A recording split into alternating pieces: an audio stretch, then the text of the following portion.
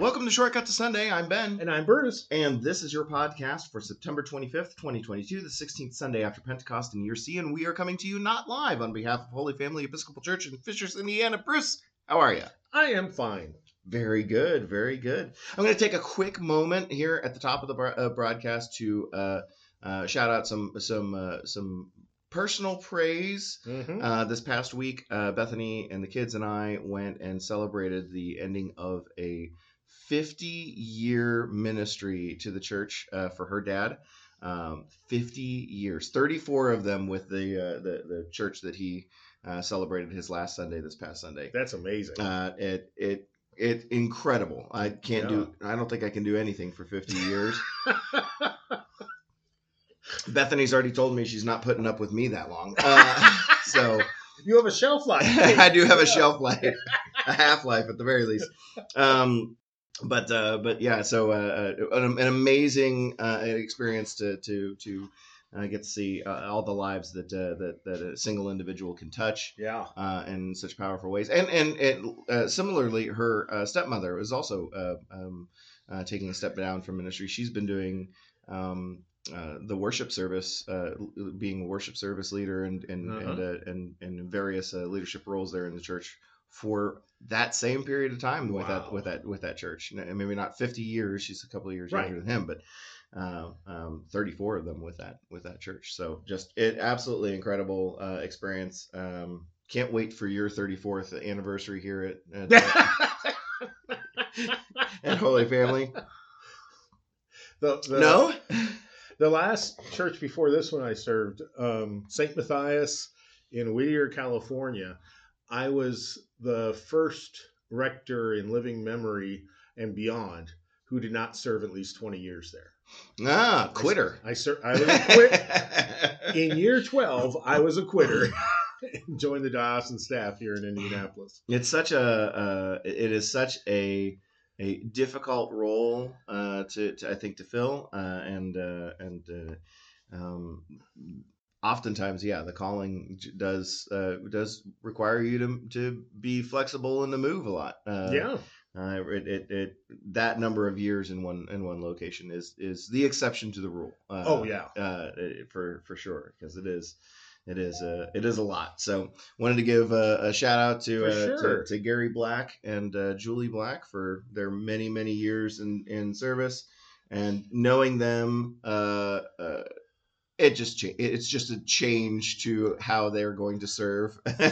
I'm sure they'll take some time off, and then we'll find them doing something. God bless them.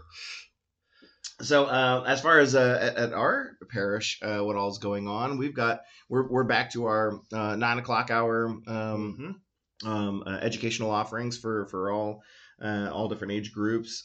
We've got a men's breakfast coming up here on the 24th. Yep, this Saturday. We've got another movie with a social conscience coming up. I think it's next week. Is it Tuesday? Wednesday. A week from. What's the movie this month? Son of the South. Son of the South. Different from Song of the South. Very. Okay.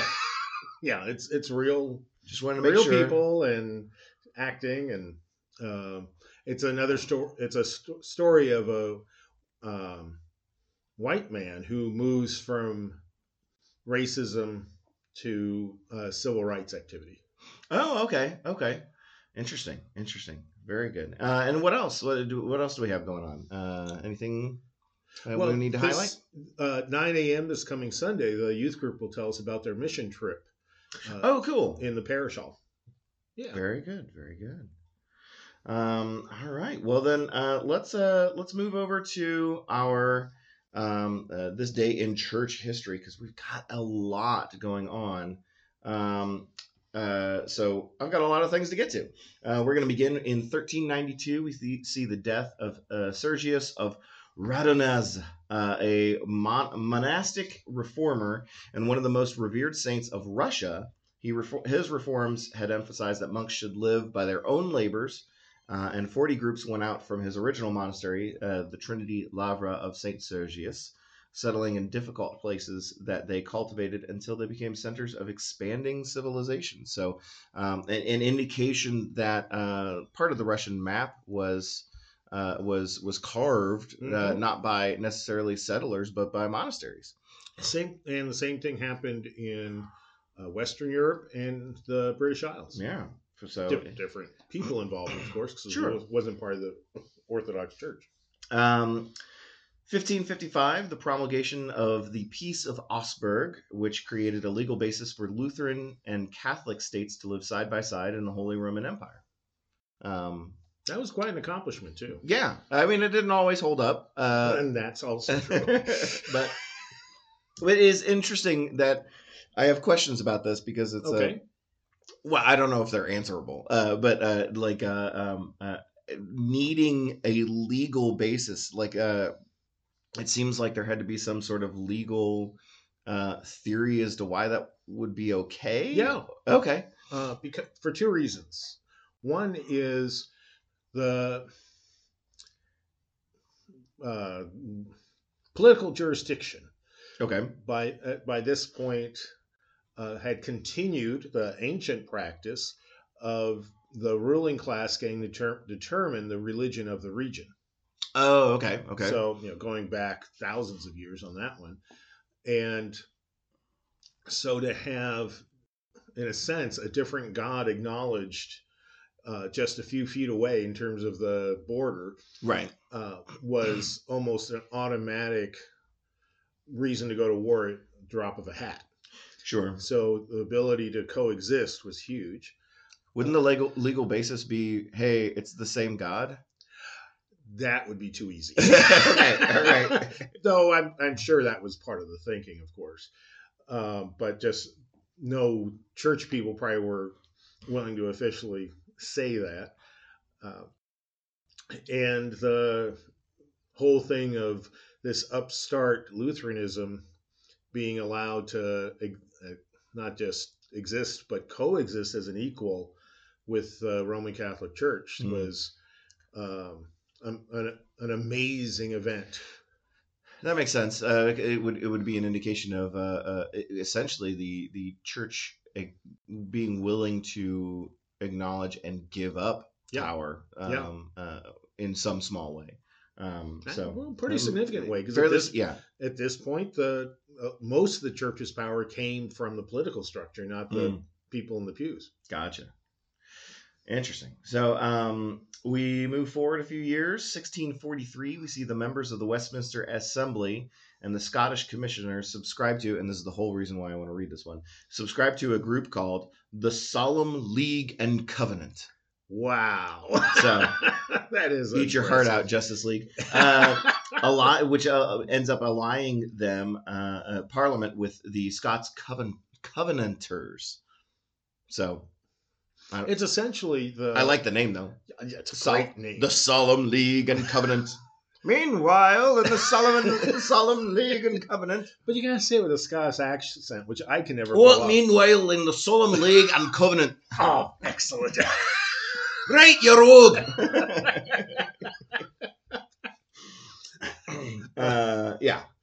So what a cool name. Yes, and it's essentially the solidifying of the birth of the Presbyterian tradition. Oh, okay. That's not in here. Why is that in here? Well, it would overshadow that cool name. That's true. You just sprinkle it in a couple more times. Yeah. Well, and one of the interesting things I read in all the great writing around the death of Queen Elizabeth was technically when she went to Scotland, she was Presbyterian, because when all of the various treaties came around that solidified the British Empire, Scotland was still, by state declaration, a Presbyterian church. And so she had to agree, the monarch, back whenever that treaty took place, I'm sorry, I'm rusty on that this morning, had to promise to support the Presbyterian Church and worship as a Presbyterian. Otherwise, all the other places the Queen went, she was active and would worship in Anglican churches. Like when she came to the United States, she'd worship in Episcopal churches. Interesting. Very interesting. Yeah. Trivial, but interesting. Yeah, the monarch religious chameleon. Yeah, yeah. Which is kind of cool. Yeah. Yeah, a far cry from monarchs of old, for sure. Yes. So that's Yeah, that's why it caught my eye. Yeah.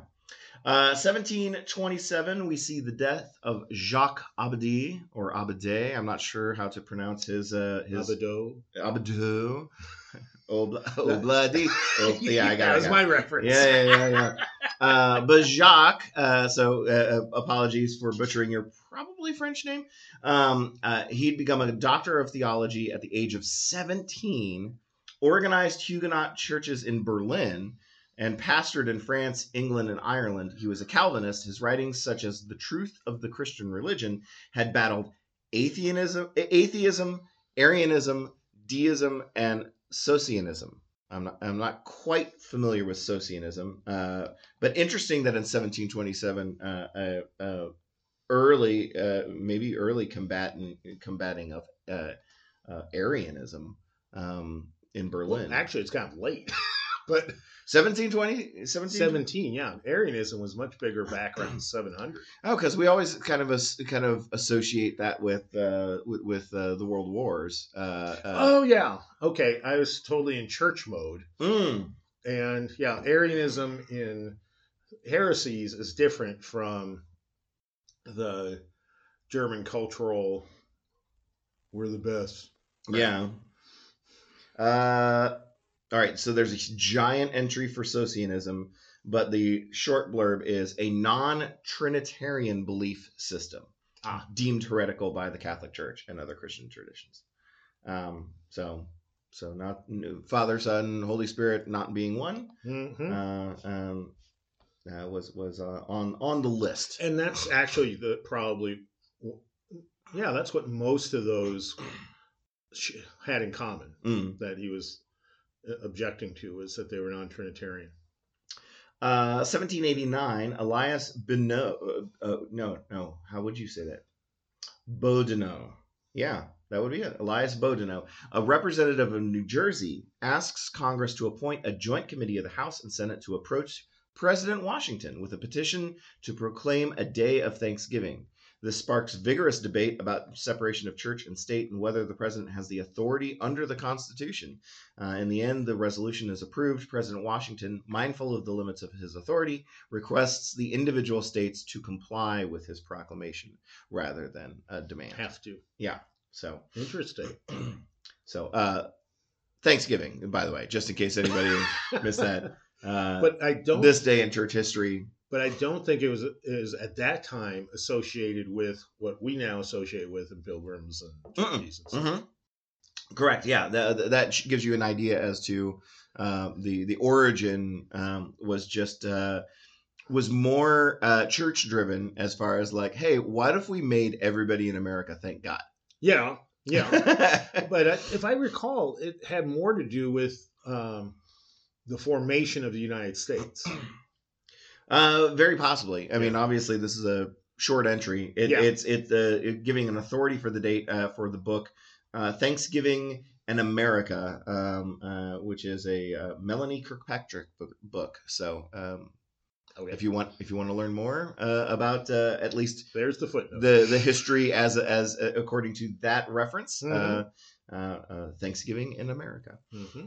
1835, Episcopal bishops George Washington Doane, William White, and others consecrate Jackson Kemper for work on the American frontier. Yay! And it says in parentheses, Missouri and Indiana. Yep. The event takes place in St. Peter's Church in Philadelphia.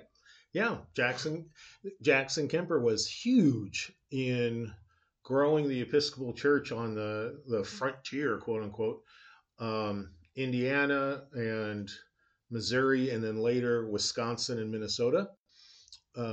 He was the first, after he did that work, he was the first bishop of the state of Indiana. And one of the points of pride old Episcopal churches have is that if they are what's called a Kemper church, which means that he founded that congregation. Interesting. His Spoiler: we're not a Kemper church. We are not a Kemper church. We were established a few years later. Yeah. Like 100 or more. But I'm sure if you look super hard, we could find a tether of some sort. Oh, of course. And for a lot of, even before he became diocesan bishop here, he spent a lot of his time in Indianapolis as the headquarters for his missionary activities. Great guy. Amazing work he did. The way you said that was like, knew him great. Knew him well. Well, I've read it. I read so much about him and have heard so many tales about Good him. old Jackson. When we grew up together on the... I've read his journals. And... Very good. 1836, we see the death of Luther Rice, a missionary advocate who sailed to India as a Congregationalist, converted to Baptist views, and returned to the United States to urge Baptists to form mission societies, which he succeeded in the South. He also founded Columbian College, the first unit of George Washington University. Oh, good for him. 1879, after a lengthy stay in America to recuperate from the effects of exhaustion, Dr. Clara Swain, a missionary doctor, sails from the United States to return to her medical work in India. I'm not sure. That name super sounds familiar, and I can't remember why. Yeah, it's not ringing. It's ringing a very dim bell. That's a word used to describe me a lot. We see 1897, William Ross founds America's Keswick Colony of Mercy as a spiritual restoration center for men who have become addicted to alcohol. Oh, okay. 1929, J. Gresham Machen gives the inaugural address of Westminster Seminary to a class of 50 students and some guests. Let's see here, just a couple more.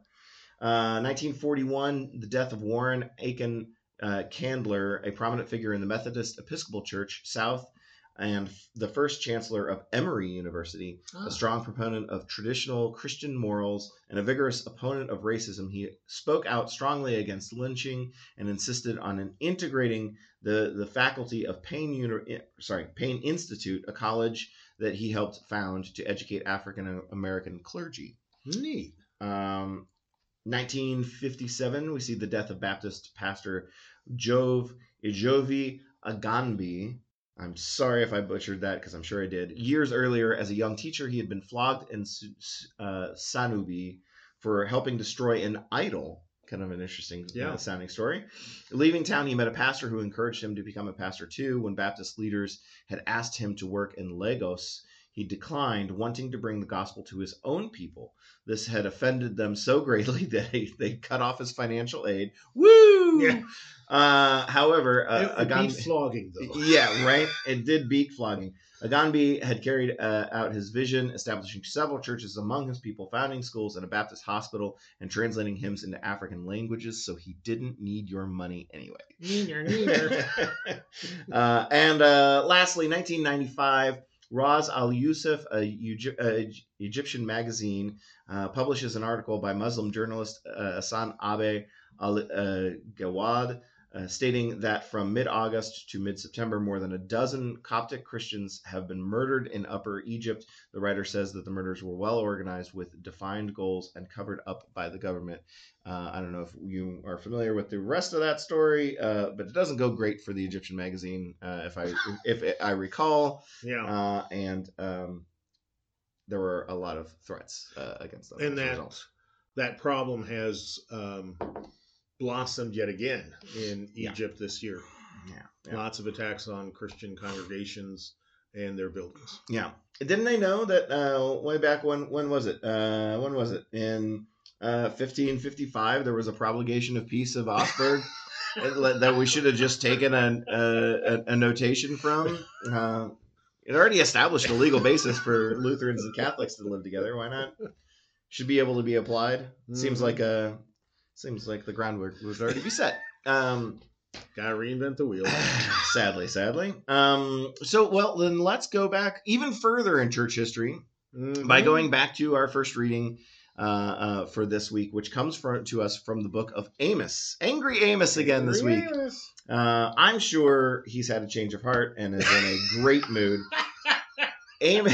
I think it's even worse than last week, but that's just me. Amos chapter 6, verse 1a, and then 4 through 7. Alas, for those who are at ease in Zion, and for those who feel secure on Mount Samaria.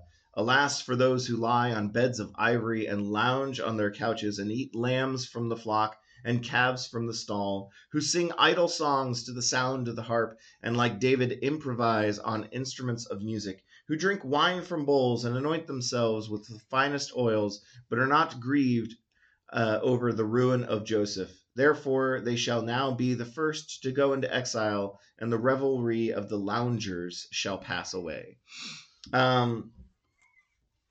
Yeah, I have to admit, midway through that reading, I was kind of like, boy, this does sound nice, though. Not entirely sure about the beds of ivory. That sounds somewhat uncomfortable. But lounging on couches and eating lambs, drinking wine, improvisational music.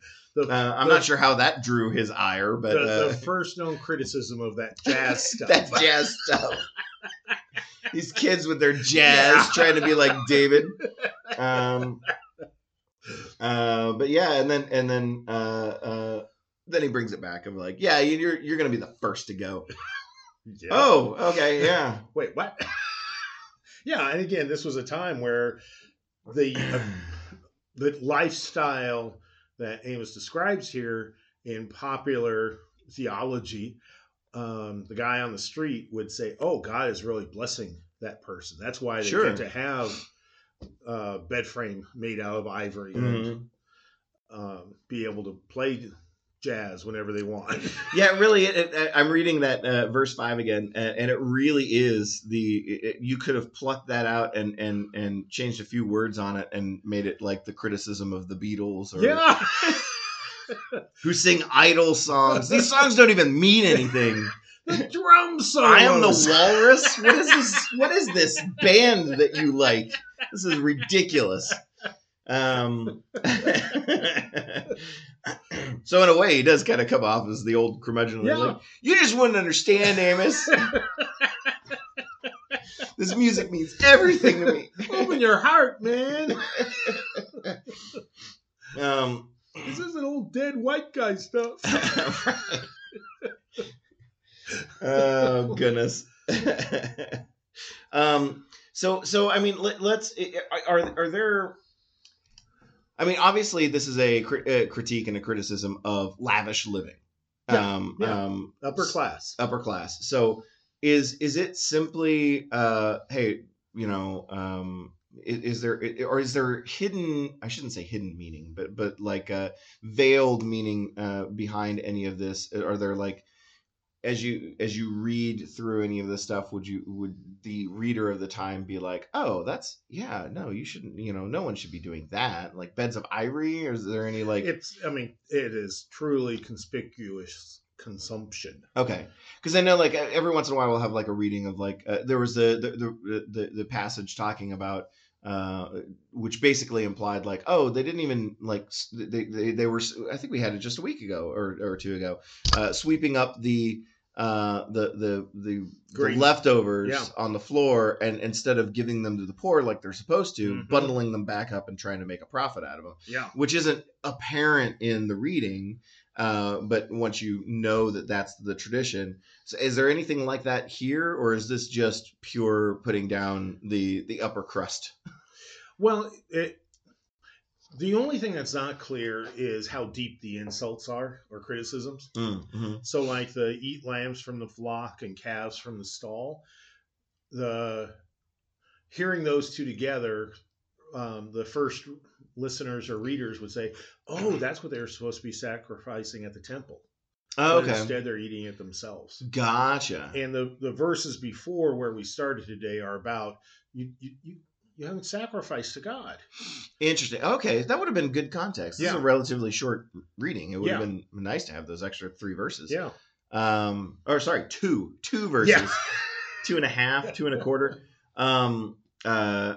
Because that would kind of color it as far as like, instead of doing your religious duty that God has called you in this covenant to do, you're taking what should be given to God and basically putting yourself in God's shoes. Exactly. Like this is for me.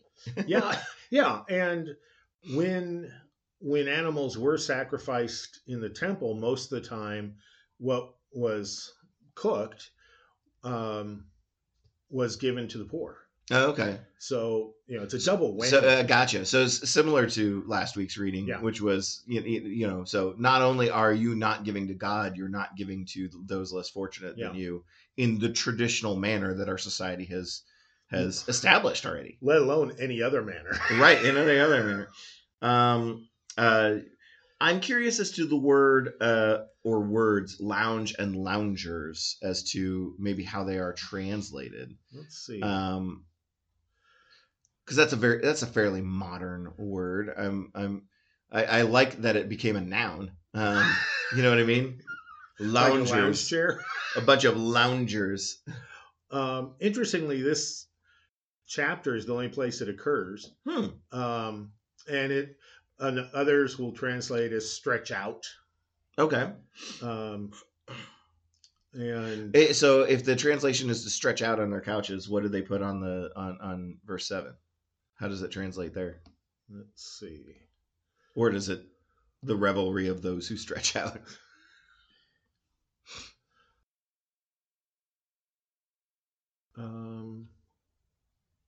I know it's such a fascinating question. The world needs to know. I'm reading it in Hebrew, so that's it becomes a bit of a challenge. It's a lot slower. It's the same word, I believe. Okay, so interesting. So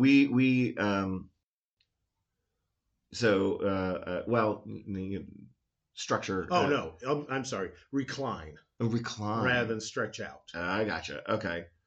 And the connotations there are, it really is a leisure time thing. Gotcha. That you could do whatever you want with this time, and you are free to relax. Right. So it kind of implies also that maybe they have not earned and they don't actively earn this station that they have, and again, rather than giving to the poor and working a little bit, they're enjoying freedom of a completely unburdened life. What does it mean by this then? They're supposed to be grieved over the ruin of Joseph. This passage doesn't exactly tell us what Amos means by that. What happened to Joseph that he sees they should be doing something different? Now you've got me back into the Hebrew.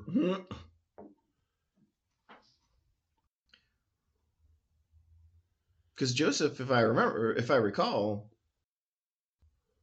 I mean that story ended up pretty well. Yeah. So, but they're okay. Is it a different Joseph? No. Well, we don't know because Joseph is just a name, but at least the way it's traditionally been interpreted is the Joseph. Mm-hmm.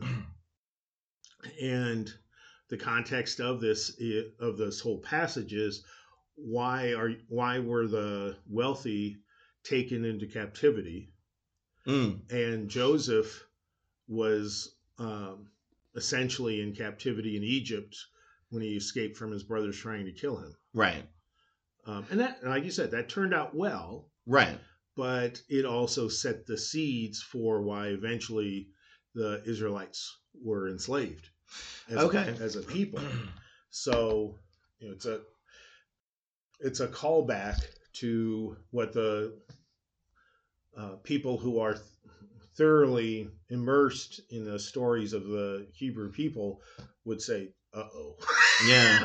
Okay, so this reference isn't so much like, hey, you're not grieving the way you should. It's more saying like, you've clearly forgotten the lessons instilled in us from, these stories of old, the stories of Joseph, who had to work his butt off in order to save his family.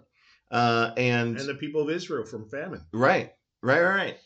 And then maybe you could, there is still the story of enslavement thereafter, but it's basically saying like you've lost your way on and forgotten these stories. You've forgotten all of the guidance from your ancestors. Got it. Okay. And all they gave up in order for you to have an opportunity of having a prosperous kingdom, Right. which you're about to lose. Right. And Amos is right in that. Yeah. I'm not. I'd be kind of curious the historical context as to when this was written. Was like the writing already on the wall that like, oh, Babylon's coming. The Babylonians are coming, and they're like 20 miles away. Scribble, scribble, scribble.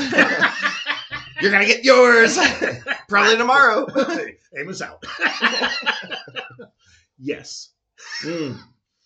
We can't be sure the exact date. There isn't a computer stamp on it. Right. But yeah, he was writing at the time of the beginning of the Babylonian conquering of Israel and the taking of Israelites into slavery in Babylonia. So it would not have. You wouldn't even need to be a prophet to know they were coming. So it very well could have been written ahead of time, or it could have been written as on the road or as soon as they arrived in captivity. Okay. Anything else about Angry Amos shaking his fist at jazz music or jazz flute, jazz harp, and the loungers, the recliners. Yeah. Okay, this is just one little thing. People say, "Oh no, bed of ivory, that'd be so uncomfortable." Probably it was the bed frame. Sure. Yeah, this is a bed of nails. Kind of like Well, I mean, and there are so many snazzy clothes that are so uncomfortable to wear. Have you never fallen asleep on an ivory pillow? Your head really conforms to the tusks.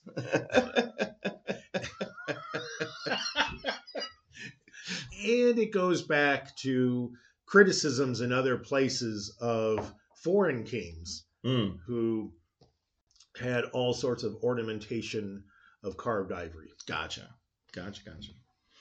So he's saying you're just as bad as these guys that God gave us the power to conquer hundreds of years ago. Yeah. Maybe even implying like, oh, when it happened, your forefathers were like, that's a pretty nice bed of ivory, though. Yoink! Well, in Amos's view of history, no, it would have been, that is so offensive. How many of the poor could we have fed if we had had access to that ivory? Yeah. But, again, lessons forgotten. They're doing the same exact things that caused the downfall of past kingdoms. Interesting. Well, let's move on to Psalm 146. Psalm 146. This is the whole psalm, it looks like. Yeah. And it's 10 verses. Praise the Lord, O my soul. I will praise the Lord as long as I live. I will sing praises to my God all my life long. Do not put your trust in princes, in mortals, in whom there is no help. When their breath departs, they return to the earth. On that very day, their plans perish. Happy are those whose help is the God of Jacob, whose hope is in the Lord their God, who made heaven and earth, the sea, and all that is in them, who keeps their faith forever, who executes justice for the oppressed, who gives food to the hungry. The Lord sets the prisoners free. The Lord opens the eyes of the blind. The Lord lifts up those who are bowed down. The Lord loves the righteous. The Lord watches over the strangers. He upholds the orphan and the widow, but the way of the wicked he brings to ruin. The Lord will reign forever, your God, O Zion, for all generations. Praise the Lord. This time around, we don't have what we sometimes have in a psalm reading where uplifting and like we do have it, but it's not that harsh of like a half and half of like, oh, great is God, praise be to him, may all the children who of those who oppose him burn and crumble, and you know what I mean, we have just this small line of, but the way of the wicked he brings to ruin. And we're done. And we're done. We're done. That's all we we're have to not say. yeah, we're not resting on it. We're not talking a lot about it. So what do we know anything about Psalm 146? Well, I'm having a deja vu moment Ooh. where I thought. So there was a change in the matrix. Got it. Oh, okay. What sorry. did you say again? We went blurry for a minute. Okay, that's deep trivia. It's okay. The deja vu thing is, I think sometime recently we've had Psalm 147, 48, 49, or 50. And I was just glancing through the calendar. I don't see where it was, so maybe not. Anyway, it is the first of the closing psalms of the book of Psalms. 150 is the last psalm. And as many editors of scripture have decided, it was decided that it should end on an up note. And so, yes, these last 4 psalms are psalms of praise. We have had that discussion before. I don't know how doesn't long that sound familiar? It's I'm sure it's been like 9 months, and we're just thinking it was like yesterday. Well, and we shouldn't presume anyone listening to this has listened to anything else we've ever said. So it is important to note that the editors of the book of Psalms decided to end with psalms of praise rather than including some laments or other forms of psalm that we've been talking about through the year. And so here we go. This is one of the most famous lines of praise. I will praise the Lord as long as I live. I will sing praises to my God all my life long. Yeah. And of course, that's a great example we've talked about so often of how Hebrew poetry works, of repeated thought. Right. Yeah. Restated with different words. Yeah. Rather than going for rhyme or certain number of syllables or something. Right. Yeah. If this image doesn't catch your fancy, what about this one? Yeah. Or if this seems vague, here we go again. Right. Yeah. Or just in case you weren't listening, Chet. I'll say not paying attention in service again. I see you. Yeah. So do we have any idea as to authorship? I feel like for a lot of them we don't. A lot of credit is generally given, I think, for David for gathering these together. Well, actually, it depends which. Some people say that. Some will give David default authorship if it's not clear who else might have written it. It does seem like the tonality of the different psalms does change almost psalm to psalm, though. Well, yeah. So I kind of get the feeling I kind of get the vibe that it's not David writing 80% of these. You know what I mean? Yeah, it just couldn't have happened. And I mean, it could have, but he really didn't take that much of a break from his jazz, improvisational jazz. So now I'm picturing his flaut going, bah, baby. But seriously, folks, because many of the psalms, like this one, imply or make explicit a type of worship that was not available in the time of David. And this one has various little pieces, which I'm now having trouble quickly scanning to find again, of temple worship. So a lot of scholars think that this was one of those psalms that a devout person would recite after making a prayer of thanksgiving. In a sense, this would be their closing hymn. Gotcha. Okay. And also, the theology in it is not at all in conflict with anything earlier, but it is now spelled out in a more, I'm purposely using this term, modern way of the Lord sets the prisoners free. The Lord opens the eyes of the blind. The Lord lifts up those who are bowed down. The Lord loves the righteous. The Lord watches over the strangers. He upholds the orphan and widow. That very, not Not surprisingly, that sounds a lot like what Mary says in the Magnificat hundreds of years later, because she knew this psalm probably. But that's a way of expressing God's special care for the poor and the forgotten that at the time of David had not yet developed. I mean, it was there, but it was more of we're the poor and forgotten. Yeah. Whereas here it's more, they are not necessarily you, so keep an eye out for them because God sure does. Gotcha. Yeah, I really like. For whatever reason, I'm drawn to this imagery that gets created in verse 3 and 4. Do not put your trust in princes, in mortals, in whom there is no help. Isn't that true? When their breath departs, they return to the earth. On that very day, their plans perish. Yeah. Which is just very, for me, very interesting poetry of a warning of like, hey, don't forget, like the stuff you worry about probably 80% of the time passes away the second you stop breathing. Yep. Like it's not that important. Yeah. And when I love that it says in whom there is no help. Yeah. We're just not, we can't help the human side. Yeah. A human cannot grant salvation. And again, at the time of David, there were no princes in Israel. They had a king, but it was not an inherited status. Instead, it was something a prophet would declare on someone. Yeah, appointed by God. Yeah. Mm-hmm.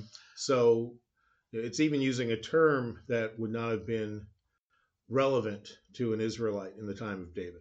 Gotcha. Anything else about this psalm? If you're ever down, this is a good one. Yeah. And like you said, it doesn't completely ignore the evil that is around, but it doesn't dwell on it either.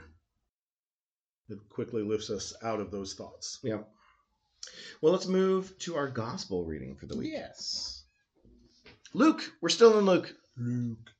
Luke chapter 16, verse 19 through 31. There was a rich man who was dressed in purple and fine linen and who feasted sumptuously every day. And at his gate lay a poor man named Lazarus, covered with sores, who longed to satisfy his hunger with what fell from the rich man's table. Even the dogs would come and lick his sores. The poor man died and was carried away by the angels to be with Abraham. The rich man also died and was buried. In Hades, where he was being tormented, he looked up and saw Abraham far away with Lazarus by his side. He called out, "Father Abraham, have mercy on me and send Lazarus to dip the tip of his finger in water and cool my tongue, for I am in agony in these flames." But Abraham said, "Child, remember that during your lifetime you received your good things, and Lazarus, in like manner, evil things. But now he is comforted here, and you are in agony. Besides all this, between you and us, a great chasm has been fixed, so that those who might want to pass from here to you cannot do so, and no one can cross from there to us." He said, "Then, Father, I beg you to send him to my father's house, for I have 5 brothers, that he may warn them, so that they will not also come into this place of torment." Abraham replied, "They have Moses and the prophets, they should listen to them." He said, "No, Father Abraham, but if someone goes to them from the dead, they will repent." He said to him, "If they do not listen to Moses and the prophets, neither will they be convinced, even if someone rises from the dead." There's a lot going on here. This is parable adjacent, in that it's a story. I don't know if it's. Oh, it's a parable. Is it a parable? Yeah. Okay. It's mind blowing. Well, then let's identify the things that would stand out to the audience as like, whoa, wait, what? Because that's our favorite thing to do with parables. That's right. Well, first of all, that poor man Lazarus got to be at Abraham's bosom. Yeah. Because the popular theology was the poor must have done something to deserve it. Gotcha. and therefore, yeah, maybe afterlife will be good for them, but they'll be in the cheap seats. Gotcha. Uh, so there's that. Then, as someone can probably guess, another feature is the rich dude Mm-hmm. that the rich dude has no name. Right. Like, wait a minute, we get to know the poor guy's name. Why don't you give a name to the rich guy? And sadly, in some translations, not many anymore, they use dive, which is very close to Latin for rich man, Oh, okay. so that the rich man would have a name. Huh. but that would destroy part of the parable. Right. That he's a rich guy, probably in life, people knew his name, Right. but like the psalm said, quickly forgotten. Today's psalm, and so that's the major parable, is the complete reversal of status. Mm-hmm. Then it turns into more of a almost prophecy when the story switches to the rich man saying, "Oh, send Lazarus back, and he can convince the rest of my rich family." And the punchline being, even if Lazarus was raised from the dead, no one would change anything. Right. So it's obviously a foreshadowing of Jesus' resurrection, Mm-hmm. but also showing that it wasn't just some guy who was Right. resurrected. Mm-hmm. It was some guy that was so amazing that even if you didn't believe in God, your life was transformed. Mm-hmm. And then you realize, oh, that's God. Where is this in the timeline of the gospel for the story of Lazarus? It's not. It's not. I'm glad you asked that. Lazarus, as a human, appears only in the Gospel of John. Okay. And this story appears only in the Gospel of Luke. And here it's truly a fictional character. Yeah, but yes, but those gospels also, while they exist kind of in a way on their own timeline, exist concurrently with each other because they are talking about the same series of events. So if one is to believe both stories to be true at some point in time, it does make me wonder whether or not Lazarus is in the audience going like, hey man, don't no, I'm tired of this. Don't make up a story about I didn't don't, like, because if this occurs prior to Lazarus dying, and foreshadowing his death and resurrection, that is one interesting thing. If it's after he's called out of the tomb, then maybe Lazarus is like, don't make up extra stuff. It's amazing and a story enough on its own. I don't need. Well, okay, there are a number. I don't need people coming up to me after this service saying like, you should still visit his brothers out of the kindness of your heart. I'm sorry for saying that. Yeah. To go visit them. Right. Well, I'm just picturing Lazarus just like being present, but like slinking down. Well, no. What would have been more embarrassing for Lazarus, just to play out this scenario, is that before he died, he was poor with dogs licking his sores. Because by John's description, he was living a thoroughly middle-class lifestyle, right, with Mary and Martha, his sisters. Right. So, Lazarus, you kind of fell down your luck there. It wasn't that bad. Yeah. Don't tell him that. So, there, obviously, through the centuries, there's been lots of conversation about this, like we're having now. And the Gospel of Luke was definitely written before the Gospel of John. Okay. But there's not a lot of scriptural evidence, as in text, that John referenced Luke. Okay. Mm-hmm. So it's pretty safe to say that these two stories developed independently.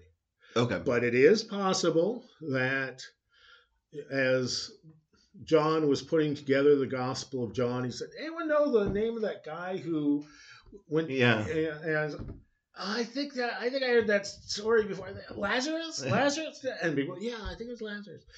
That's possible. Possible. But again, it would be taking a fictional story, right, a parable that Jesus told, and putting it on what hopefully, I think, a real event. Because part of the point in John is the point of part 2 of this parable of, Lazarus was raised from the dead, and only a handful of people changed their opinion about who Jesus was. Right. So that didn't work. Yeah, I can very easily see a scenario of both authors of Luke saying, like, I'm not going to include that story because I want the focus to remain solely on Jesus. Mm-hmm. I could even see this parable as the replacement of, like, could be. You know what I mean? Like, we won't go into the story because I don't want anybody reading this going like, oh, we should, maybe we should also celebrate Lazarus. As like, I don't want to create a distraction. Yeah. And then John coming along and saying, I don't think that's a distraction. I mean, you know how authors are. Like, I don't think that's a distraction. I think that's a sign of what's to come, and it only supports and buttresses the point that I'm going to make in my gospel. So it's going in. Yeah. And therefore, I don't need this dumb story because I have the real thing. Take that, Luke. And John was not big on parables. Right.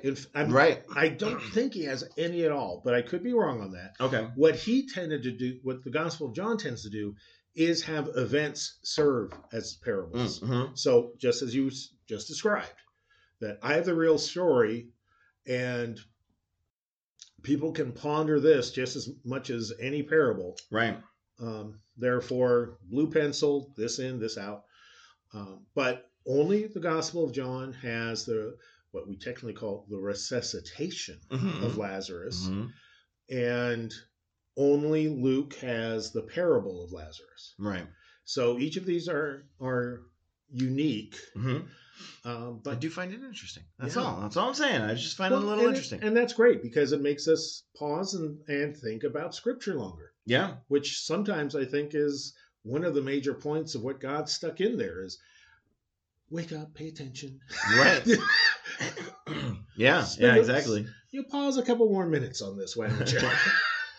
I'm also very interested in this image of heaven and hell that gets put in this reading. Hades being a Roman, kind of like a Roman fixture, right? Isn't right. This of the afterlife? I mean, Hades is. Now I'm forgetting if that's the Greek or no, Hebrew. It's Greek. It's Greek, I think. Yeah, I'm remembering my Disney Hercules movie. Good enough. Good enough for this podcast. The idea of Hades comes out of Greek philosophy and right. Some don't even call it theology, and so part of this is, again, this is a parable. It's not Jesus trying to say this is how the afterlife works. Right. And trying to use imagery that the listeners would go, yeah, I saw something like that in the movie theater this week. It was a cartoon, but I really remembered. Right. That Jesus is trying to reach people where they are. But yeah. And I think that even fits with, like, Greek, I almost said philosophy. It's not philosophy. The characterizations of the different Greek gods that Hades wasn't able to be in the presence of Zeus. Like there was that great chasm between where Zeus was and all the I was gonna almost said good gods, but a lot of them really aren't. I was gonna say the partying gods on ivory beds. Right. But there too in that in those stories there's kind of an impassable I wouldn't say chasm, but there's this separation that those deities can't Yeah, and travel through. and so even the people. So it's interesting that we're doing an intermixing of like, oh yeah, up there, maybe next to Zeus is Abraham. Well, yeah, I mean, again, Jesus was trying to hit his listeners where they were. One of the ways the Romans pacified the populations they conquered was by sharing theater. Mm-hmm. And so the popular entertainments would have been full of this stuff. Mm. And so I was only half joking and saying, oh, yeah, I saw that in the movie theater this week. Maeve easily said, yeah, I saw how Hades could not get to Zeus in the Roman theater Yeah, this that week. puppet play that was a street performance. No, that too, but also these wonderful amphitheaters with costumes and music and Right. special effects and trapdoors and all that. They really were spectacular to behold, memorable, and Jesus uses that just as a preacher today might reference the top movie, or that's harder and harder to do since we have such a fragmented media world. But Yeah. Something that's in the popular culture to help make draw out some of the nuances of a teaching in a decent amount of time. Yeah. I'm also noticing that this man, this rich man, I wonder if, yeah. So he's talking to Lazarus and Abraham and calling for them to go warn his brothers, who are at his father's house. There's no reference of like, and tell dad. I hadn't thought of that. You know what I mean? Like it's like, oh, my poor brothers, Jiffus, and they're so young. My dad's kind of a jerk. You can leave him out. You can let him figure this out for himself. Yeah, I've been studying this for like 45 years. And I've never caught that. What I've always assumed is that dad's long dead. Long but they're dead. all sharing the family home. Yeah. But yeah, that could make a good. It wouldn't be his father's house anymore, would it? Or I suppose some people who come and do inheritance do view it that way. Like, this isn't my house. This is my father's house. Yes, and the oil baron of blah blah. Yeah, the oil baron of Damascus. Right. But if he is alive, this rich guy doesn't care about him much. So Dad can go to hell. he's probably on his deathbed by now, anyways. But yeah, that I find that interesting. Yeah, and the indication of like, hey, yeah, because you're right. Not only does it play it out in the story of John and the raising of Lazarus, not necessarily being that should be a prominent, key point in the ministry of Jesus, causing everybody to go, oh, okay, this is brand new. Yeah, this has not happened before. Right. Like this would be like a turning point. Well, and case closed kind of a thing, and it's not. Well, actually, in the Gospel of John, it's placed so that's the reason, and it's said that's the reason Jesus is arrested and crucified. Yeah, is that was crossing the line, and Lazarus was beginning to draw crowds around him because people wanted to see this guy who was resuscitated. Whereas in the Synoptic Gospels, there are a number of times where Jesus resuscitates people, the centurion's daughter and such, right? And you never hear of them again. Yeah. Occasionally they might follow Jesus, but yeah, that's the last. But yeah, one does have to kind of play. I mean, I suppose that there's a link and a relationship between the rich man and Lazarus prior to their deaths. It kind of seems like it kind of seemed that he. I don't know, and maybe not. Maybe he's just a stranger, but who longed to satisfy his hunger from what fell from the rich man's table. I don't know if that necessarily even means that they're in the same area or not, but would have loved to have had just the scraps from. It says that he lay at the rich man's gate. Oh, okay, at the gate. Okay, but I still agree with what you said. The rich man may never have seen him, even if he had stepped over him. Right, didn't register, even as Lazarus would have been very aware of every coming and going. Right. Of the rich man and everyone else in his house. Yeah, one would think that the more reasonable call would be like, Abraham, would you go visit my brothers? Yeah. My brothers aren't going to know who this guy is. He was a loser. That's right. And like the idea that you're going to send the poor beggar that everybody like probably, you know, Yeah. put a hand up to the side of their Don't make eye. eye contact. Don't say anything. Right. Would do anything. You got Abraham right there. Ask him to go. Which also reinforces the parable story, the mention of just what you said. You know, why is the rich guy saying send Lazarus when Abraham's right there? Right. And it's again the parable of the last shall be first, and it's the rich man saying, "Oh yeah, Lazarus is the most blessed human around here." Right. Yeah. And your brothers have Moses and the prophets, to which the rich man should have gone, "Oh yeah, send them." You're right. Them too. Moses is way better than you are. Good idea, Abraham. Anything else about this parable? As with any parable, you keep going deeper and deeper. For instance, we just started with the relationship between named starring Lazarus and forgotten rich man. Yeah, and as I'm giving it a once over before we leave it, it does remind me of that.